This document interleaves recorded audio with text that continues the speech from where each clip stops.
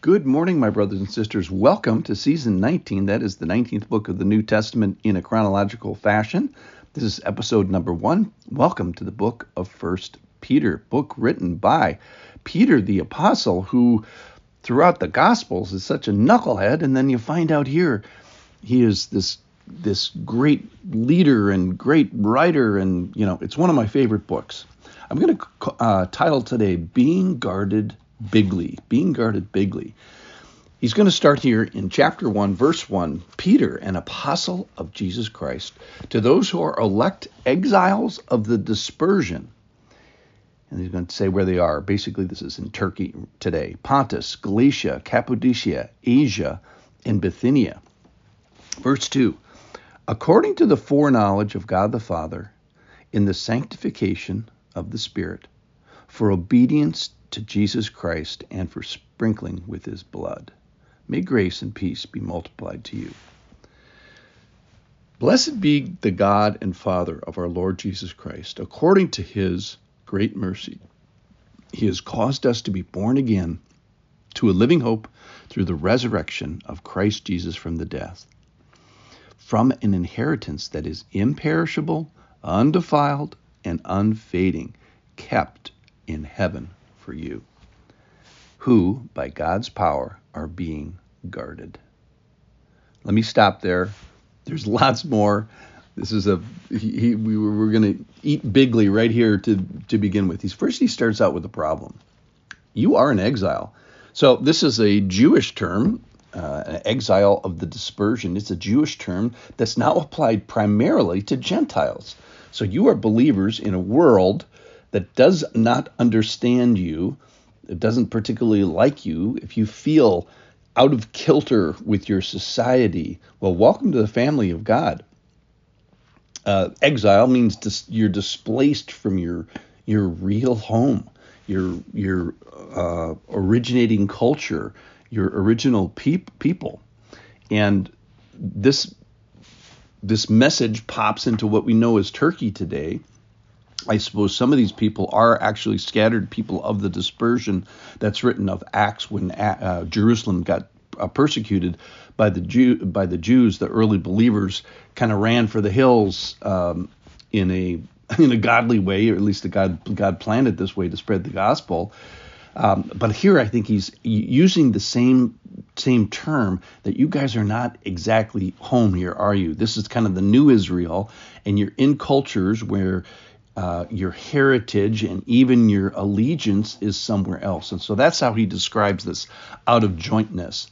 But then from there on, he talks about all these benefits that these believers in Turkey now have. He says, you're elect. That is, God has had his eye on you, and not only just his eye, but his hand and his action on you.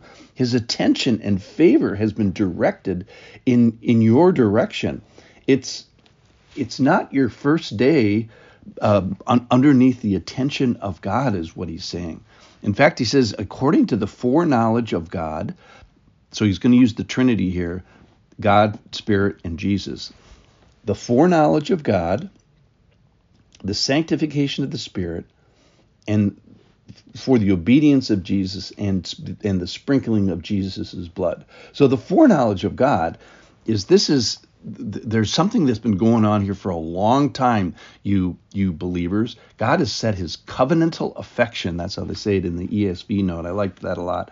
God has set his covenantal affection upon you, which is very settling. And then after he starts with you, he doesn't leave you. He gives you the sanctification of the Spirit, the indwelling of the Spirit. So you have this ongoing process of walking with him and becoming holy. And then he highlights here the obedience of Jesus. And of course, we talk about his blood, which refers to Jesus' cross and his suffering, which is going to be some big themes about 1 Peter. So stick around there. Basically, this is God doing for you what you couldn't do for yourself, and you recognizing and responding in obedience to it. Yes. So he has caused us to be born again, it says. He has caused us to be born again. Verse 3. So that is that God is the primary mover in your second birth. obviously he's the one that does the heavy lifting, and we just say, I agree.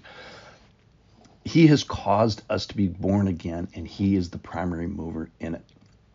All right, according to his great mercy. So this refers to this great Old Testament word of hesed. It's the Greek translation of the same one, and it's this extending this incredible faithful grace to an uncooperative and ungrateful and rebellious people. That's us. It just makes us kind of put our hands over our mouth in appreciation.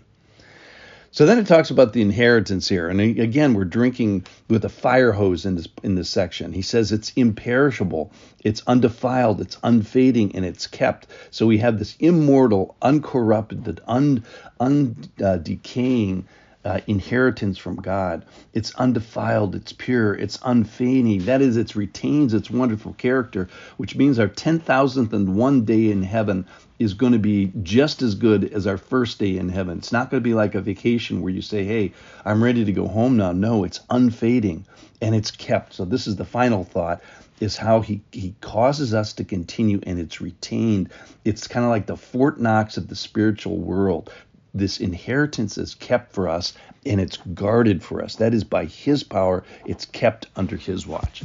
So there's some bad news here. He starts with bad news. Hey, you're not home. You're exiles. You're dispersed. You're here on earth. You're a little disjointed. You might feel alone. You might feel oriented. You're certainly going to feel like you're not in your culture. But then he opens the fire hose. You are guarded. You're kept. You're protected. You're retained in your real home. Right now, even though you feel dislocated, your real home has got this. I got you. You're kept. You're guarded. You didn't get there by accident. Positionally, we're kind of there now by God's election and by his goodness, by his hesed, by his faithfulness, by his great mercy. Yes, you've got some trouble, but you're guarded, and you're being guarded, and you're being kept in a big way. And that's where I get, you're being guarded bigly. Let's act like that today, that we are being guarded bigly. Thanks for listening. Come back for more 1 Peter.